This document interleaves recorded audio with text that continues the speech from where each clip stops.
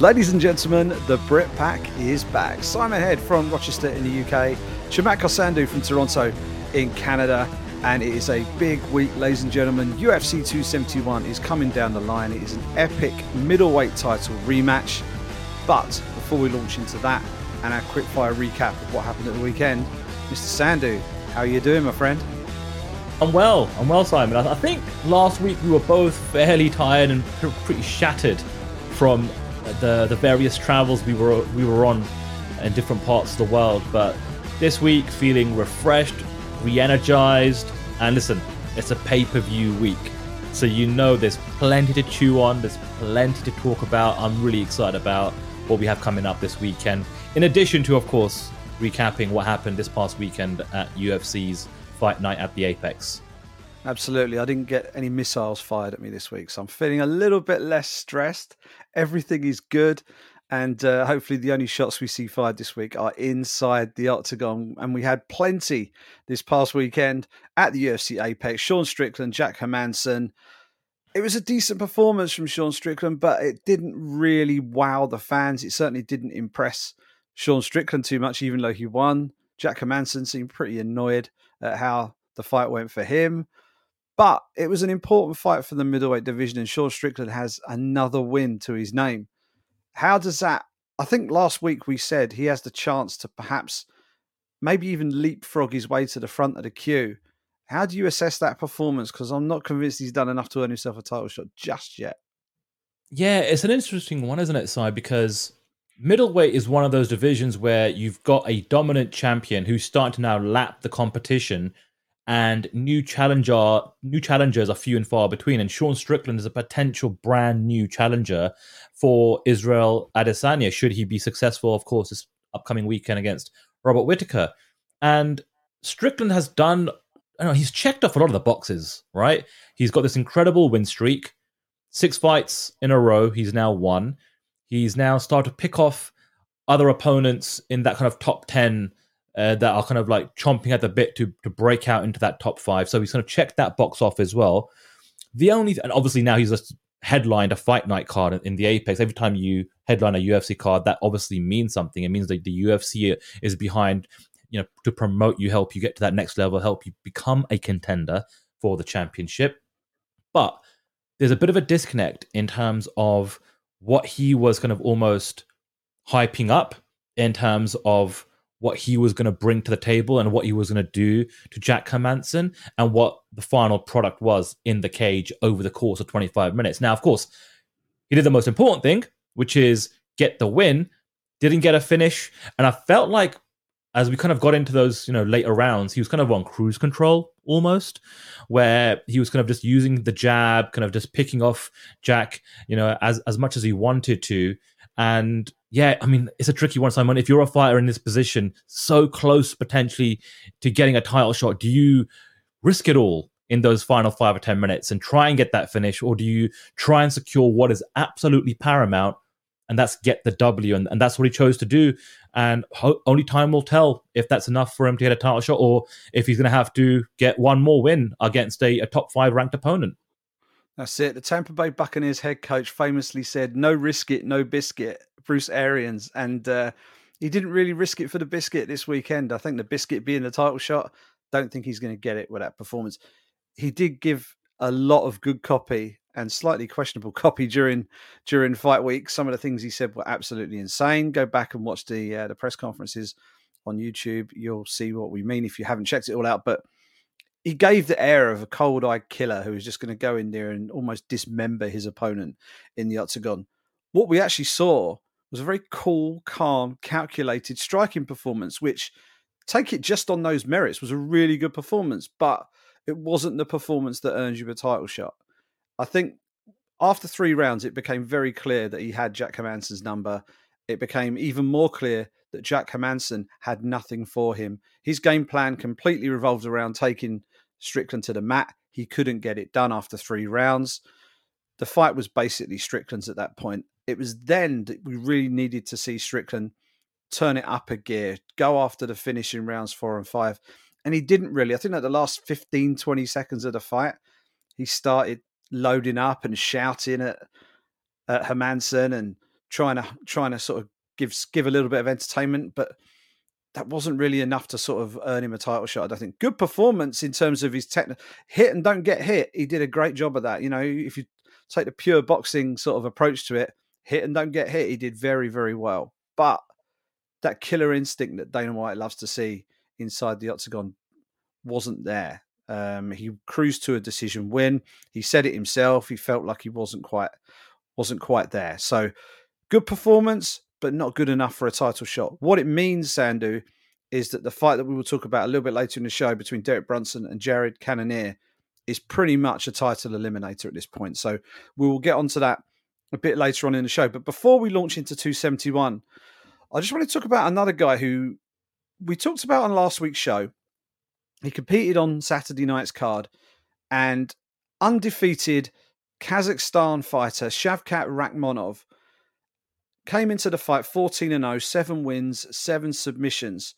He goes in there against Carlston Harris, relatively dangerous but unheralded opponent, and it was really a showcase opportunity for him. Can he go in there and do the business? He goes in and does the business. How impressed were you with Shavkat on Saturday night? I thought he was absolutely superb. Simon, I'm so giddy when we get a chance to talk about this guy because he is just so phenomenal. I mean, he's as good as a prospect as you're likely to get. And the fact that we have him on this journey at welterweight at the same time that we have Khamzat Chimaev doing his thing. And it's interesting because they're both dominant, right? They've won all their fights. They've finished all of their opponents.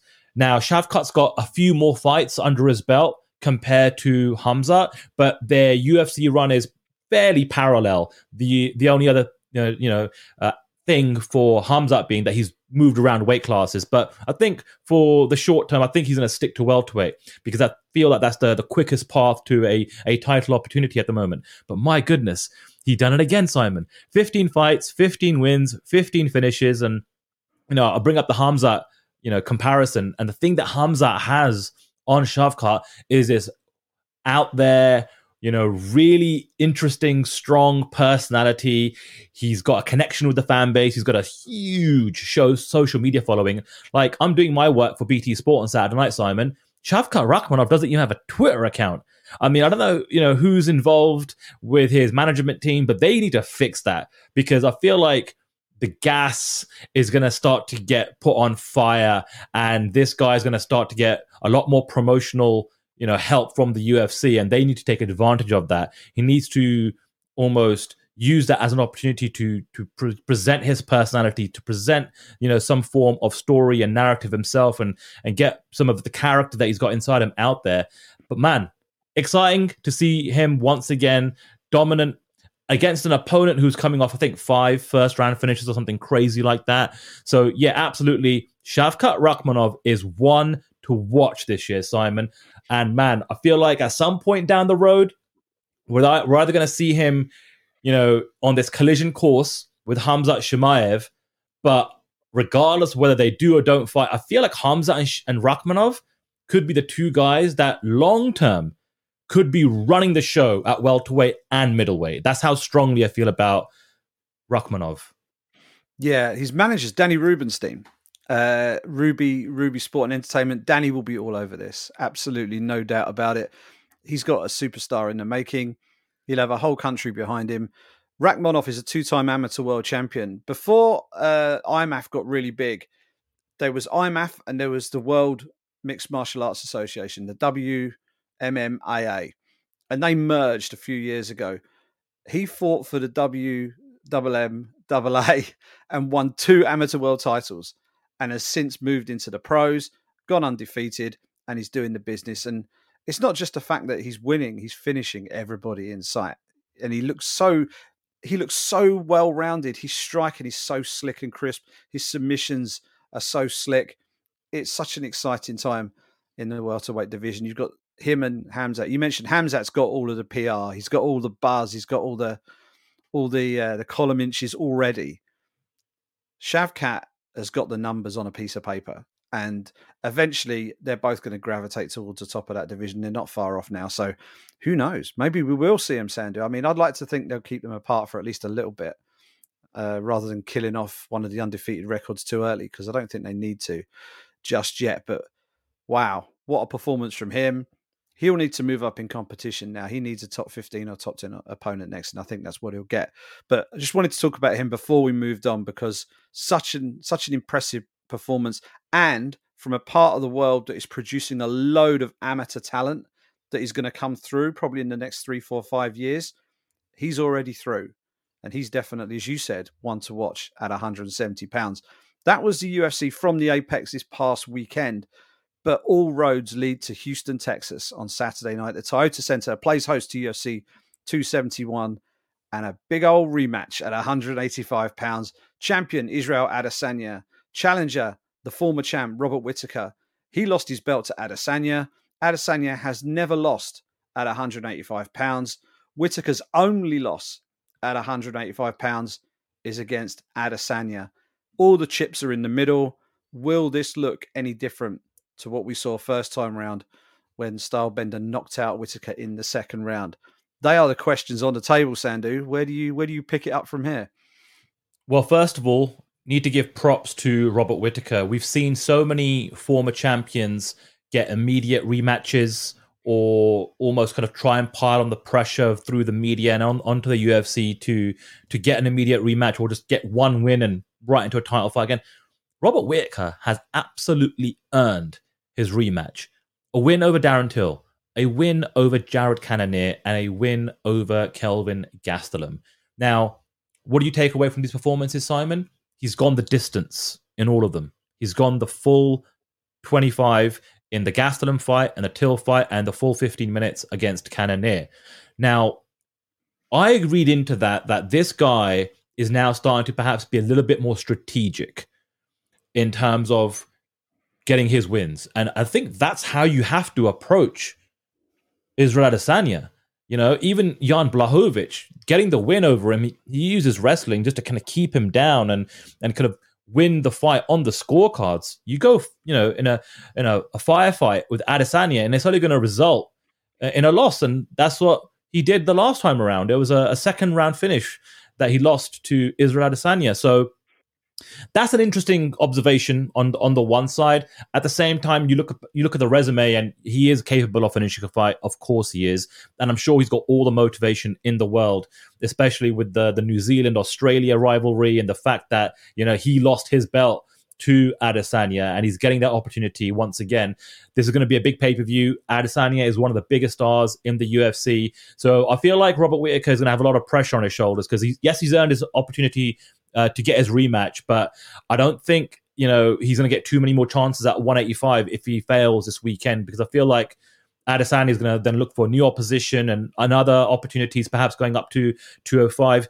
And that brings me to Israel Adesanya, Simon, who, let's face it, at 185 pounds has looked absolutely phenomenal. He said that he dared to be great when he went up to 205. It didn't work out for him. But at 185 pounds, Simon, he's just completely flawless. Like, how do you pick against this guy?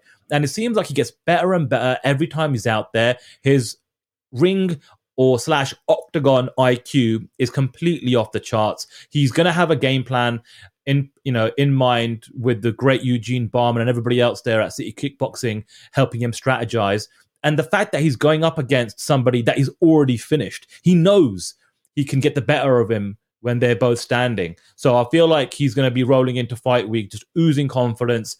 And I feel like it'll be another situation where Bruce Buffer will be announcing and still.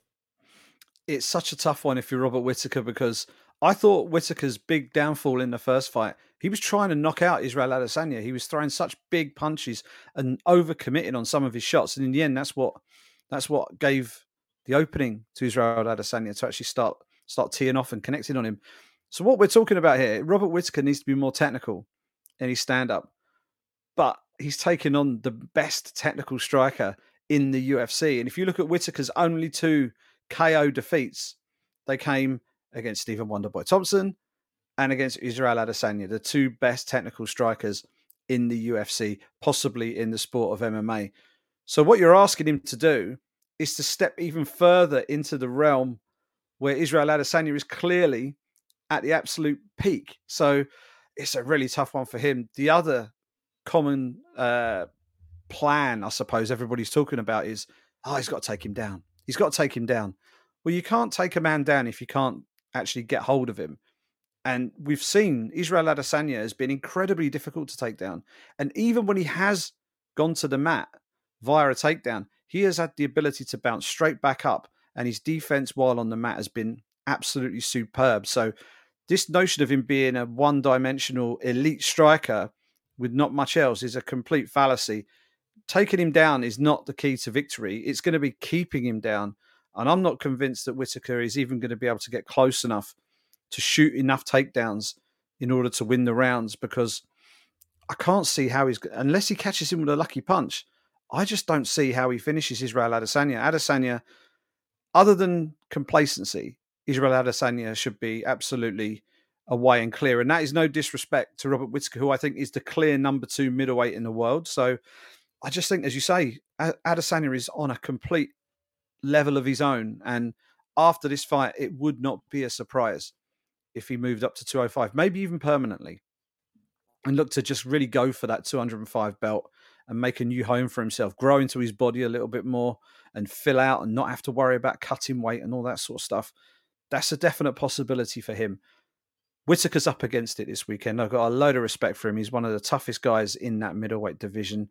He's well-rounded. He's skillful. He's a former world champion. But everywhere you need him to be better, Adesanya is already away in the distance. So I find it's a really tough one for him. He's got a puncher's chance, but I don't see too far beyond that, which is, it sounds incredibly disrespectful to Whittaker. It's not meant to be like that, but that's just how, the measure of how good Israel Adesanya is. The question now, Sandu, will he finish him again? If we say Israel Adesanya is going to win, it looks as if we're both going to nail our colours to that particular mast. Will he get it done inside the distance?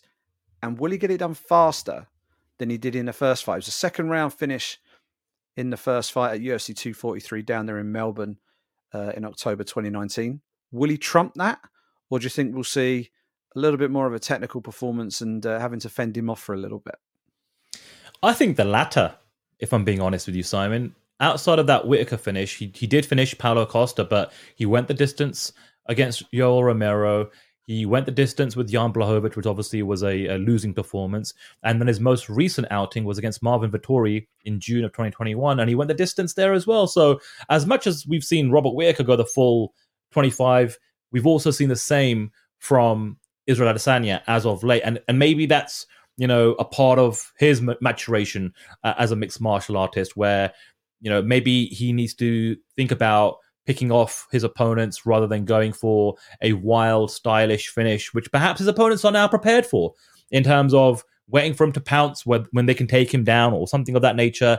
But the fact that Whittaker and Adesanya have both been kind of going to the judges' scorecards as of late, I feel like that's where the trajectory of this fight is potentially going to be headed.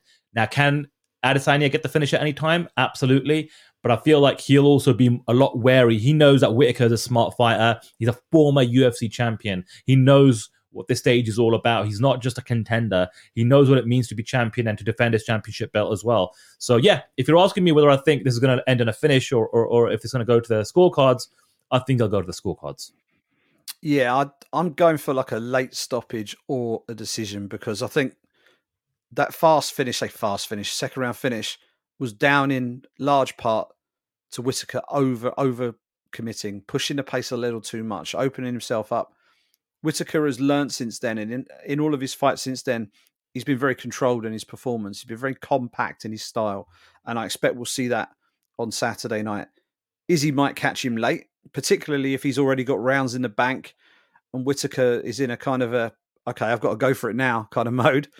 Then the gaps might start to open up and we might see something late. But yeah, I don't anticipate there being as fast a finish this time around. The other question, Sandu, before we move on to the co-main event, you're Israel Adesanya's manager for a second. Put yourself in his shoes. Let's say he goes and gets the win, and let's say he does it on the scorecards. What do you advise him to do next? Do you say you've cleared the deck at £185? Let's move up. Let's invest in 205. Think about relinquishing the belt and just going straight for the belt at 205? Or do you say, no, let's play both divisions? We've got bargaining power with the belt. How would you approach this moving forward? Well, I definitely would not advise him to relinquish the belt whatsoever, because that's how he is going to get his pay-per-view points and headline pay-per-views and make the most money. And that's what this is all about. Why leave the championship belt at 185 pounds when you are so dominant? And if he wins again this weekend, bring him on. Whether it's a Brunson rematch, whether it's a fresh matchup in Cannonier, whether it's a Sean Strickland, you know where you're going to pick against Izzy in any of those contests. So, and the fact that I think he's only got a couple of fights left on his contract anyway, it's like, why not continue to be dominant at middleweight and have the most bargaining power you can have when it comes to renegotiating a brand new contract with the UFC, or who knows, let's see what happens. Does he test free agency like Francis Ngannou, is looking to do at the moment? So no, don't leave 185. And also, let's see how things play out at 205. I feel like if someone like Jiri Prohaska is the new champion at 205, that's a dangerous matchup if you're asking me, against Izzy, only because of how big Jiri is. But if it's Glover Teixeira, who remains the champion after that particular contest, well then, that gets very interesting. And I think that would be an opportunity to have a conversation with the UFC. Say, hey, listen, I've continued to defend my middleweight championship. I want to give 205 another go. I want to give give me another chance to become a champ, which is a very short and very select few fighters who've done that and achieved that status in the UFC. So that's how I would kind of play things out. But at middleweight, no, you stay there, especially if you continue to be as dominant as you have been. It's honestly what I think John Jones should have done this entire time. It's like, okay, cool. You've got all these fights on your contract and you're butting heads with the UFC in terms of getting the kind of payday that you want to get. Why not just continue to fight at 205 where you are completely dominant, even if you're having to lap the competition, which you already have done so, in recent years, and just get through your contract at 205. That it just means that you can continue to cash in those checks, stay active, and he's just been out of the game for now a good couple of years, and we still don't know any clarification on his future. He says he's training to become a heavyweight fighter one day, but we'll see what happens there. But yeah, if I'm Izzy, I'm staying active, continue to be a middleweight champion and defend his belt and see how things can perhaps level up for you on the contract side with the UFC. Yeah, that is absolutely the way to do it. Rack up those title defenses, get yourself in the record books. You look at the middleweight division, though, Sandu, and there's not a hell of a lot out there for him. Arguably, this is a slight stretch, but arguably, the biggest box office fight for him at 185 pounds is Alex Pereira, who who knocked him out in kickboxing, but has only recently joined the UFC, but looked very impressive on his debut.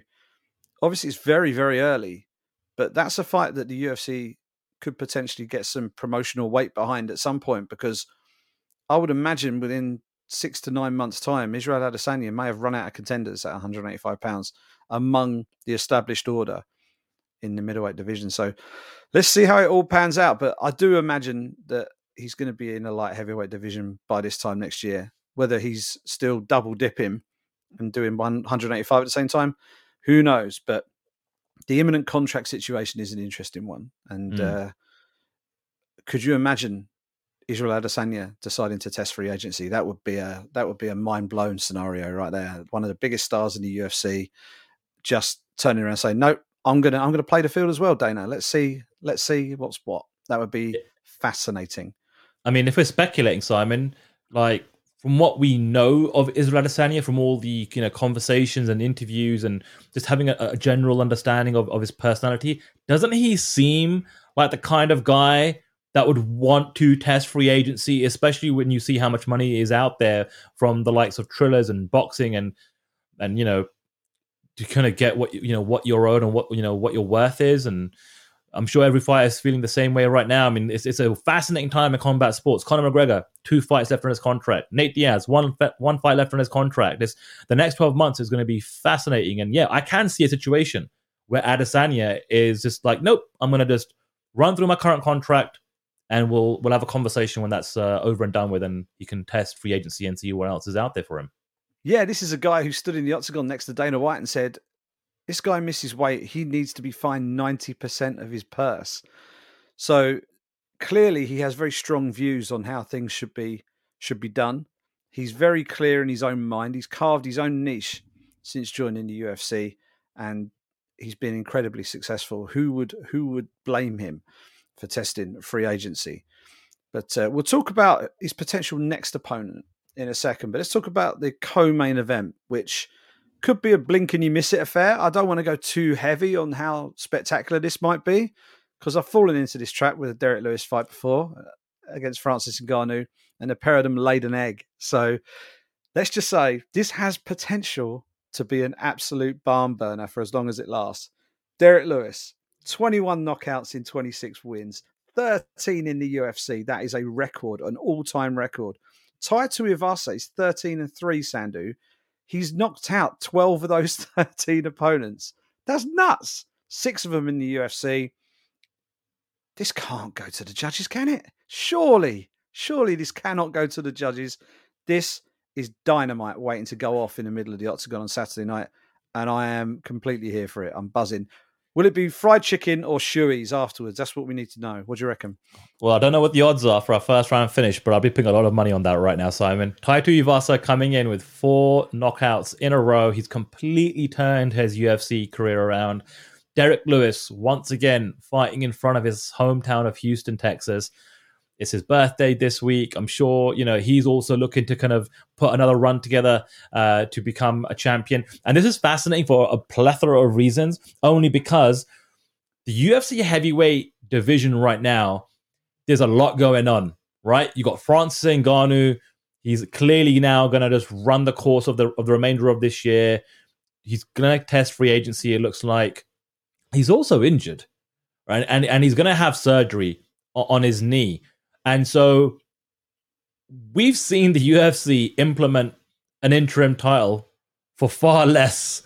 And I think now is going to be a situation where I think it's inevitable that they're going to introduce an interim title. And of course, I'd love for it to be a John Jones versus Stipe Miocic. I feel like the most ideal situation to bring John Jones back. And in most people's opinion, I would imagine him being a favorite against Stipe Miocic. And Miocic is probably the one fight I would probably favor John Jones at heavyweight, just given the size of Miocic. He's one on the smaller end of the other heavyweights. But everybody else, Derek Lewis, Tai Tuivasa, Cyril Gane, man, I think John Jones would have a tough time against a lot of these guys, just given the strength and the power and the size of these humans. And it's not going to be easy for John Jones to take these guys down. And that's where I kind of come back to Lewis and Tai Tuivasa, because if the UFC can't get a deal done with John Jones, Simon, and bring him back, does a winner of Lewis Tai Tuivasa end up fighting Miocic at some point this summer to introduce a brand new interim champion? So I think low-key, there are some pretty high stakes in this particular contest. It's bizarre to think that Tai Tuivasa was like literally on the verge of being cut, 3 straight losses, and we could be looking at Tai Tuivasa in a potential interim title fight this year, which could then de facto become a UFC undisputed championship if things can't work out between the promotion and Francis Ngannou. So my God, I can't wait for this. Like you said, it's got first round finish, barn burner, fireworks, dynamite written all over it. And then when you throw in the fact that this could lead to a potential interim title fight for the winner at some point this year, well, then you've got all the ingredients for an interesting fight, an interesting contest. Yeah, I have a theory about that heavyweight interim title fight. I think the Jones versus Miocic fight is the one they're trying to make. I think that is the fight they're going to try and make for International Fight Week. I think that will potentially be the main event, with Amanda Nunes, Juliana Pena rematch as the co-main, assuming the timeline of TUF fits. And I think it probably will. So I would imagine that's where they're kind of going. But yeah, if John Jones doesn't make it, or if Stipe Miocic doesn't make it, one of these two guys could very well find themselves in the mix. And yeah, this is just absolute insanity. It's going to be who find whose chin first. It's absolutely nuts. Tuivasa has the speed advantage in this fight. If Tuivasa just comes out and goes for it, he has a chance of overwhelming Derek Lewis. But my goodness, don't let Derek Lewis plant his feet, because if Derek Lewis plants his feet, then you're going to the shadow realm. You know, it's game over. He's stupendously powerful. I've watched a man hit mitts from about 3 feet away, and it is terrifying. It is genuinely terrifying. I went to a closed training session of his before the Ngannou fight, ironically, in Vegas. Watched him hitting the mitts with crew Bob Perez, and my God, to see him hit the mitts that close is absolutely terrifying. But Tuivasa, his power's not far behind. It really isn't. And he's got that crucial thing that you need in MMA or in any sport, but particularly in MMA, momentum. Four wins, 4 knockouts. He's absolutely flying. So I'm picking Derek because I can't not pick Derek. You know, he's been at the highest level and has done it against higher level opponents. But do not sleep on Tai Tuivasa because you'll be the one who ends up sleeping by the end of it. You know, Derek Lewis has got to respect that power. So it is not quite a coin flip, but this is anybody's fight for sure. Tai Tuivasa, you mentioned that he could, you know, there is a scenario whereby he could be in an interim title fight in the summer, and beyond the summer, he could be holding championship gold that could potentially be undisputed gold. He's ranked 11 right now as we sit here in the UFC heavyweight division. The fact that he's fighting Derek Lewis is already a Willy Wonka style golden ticket moment for him. He's got a huge opportunity. He knocks over Derek Lewis. He's right there. He's right there. And it could be an incredible rise and a remarkable turnaround for a guy who, as you said, was on the verge of being released by the UFC. So incredible fight, incredible matchup. It's going to be one of those where you're probably not going to blink for the first 60 to 90 seconds of the first round because you just do not want to miss anything. And at that time in the morning, that might be a struggle over here, but it's going to be a great fight. I'm really looking forward to it. The other big fight, Sandu, we referred to it earlier, Derek Brunson, Jared Cannonier, 185 pounds. Cannonier ranked 3rd at 185 pounds in the official UFC rankings. Brunson, aka Simon Phoenix, ranked 4th in the UFC 185 pound division. This is a real toss-up kind of fight. It's what do you prefer? Do you prefer the well-rounded skills of Cannonier, or do you prefer Brunson's sort of wrestling and heavy hands combination there? So I'm leaning towards Brunson. I've got to be honest. I'm leaning towards Brunson. He just seems to have found himself a really good run of form. I think that's 5 in a row for him right now. Cannonier has only lost once in 185 pounds. It's incredible to think he fought at heavyweight at first and he gradually worked his way down. And here he is as a legit middleweight contender. Mad. But I'm going to side with Brunson. I just think that he's got that momentum that I mentioned just a minute ago. I think he's got the advantage in punch power.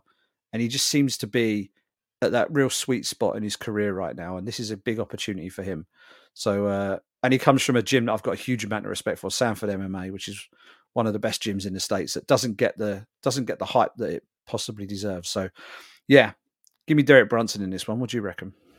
I'm inclined to agree with you, Simon, and it's incredible to think that Brunson has started to put it all together so late in his career, like the win streak, like you said, Sanford MMA, everything just has come together perfectly, and it's almost like Derek Brunson 2.0, whether it's blonde Brunson or whatever you want to call it, right? He's doing the business in the cage, and the fact that he's got that history with Izzy could help or it could hinder. I'm not sure at this stage, Simon, because I feel like if Cannonier wins, Izzy's already said on multiple occasions he would love to have that fight. I feel like he's got a bit of a soft spot for Cannonier, and there's mutual respect. They've kind of traded some barbs on social media, trying to potentially get that fight in the works in recent years. And Cannonier, if he wins, I feel like would be the front runner to face Izzy next. Of course, if Izzy is successful over Whittaker. Now, if Brunson wins, Simon, I think it could be interesting in terms of what could happen. Now, Brunson is managed by Dominance MMA,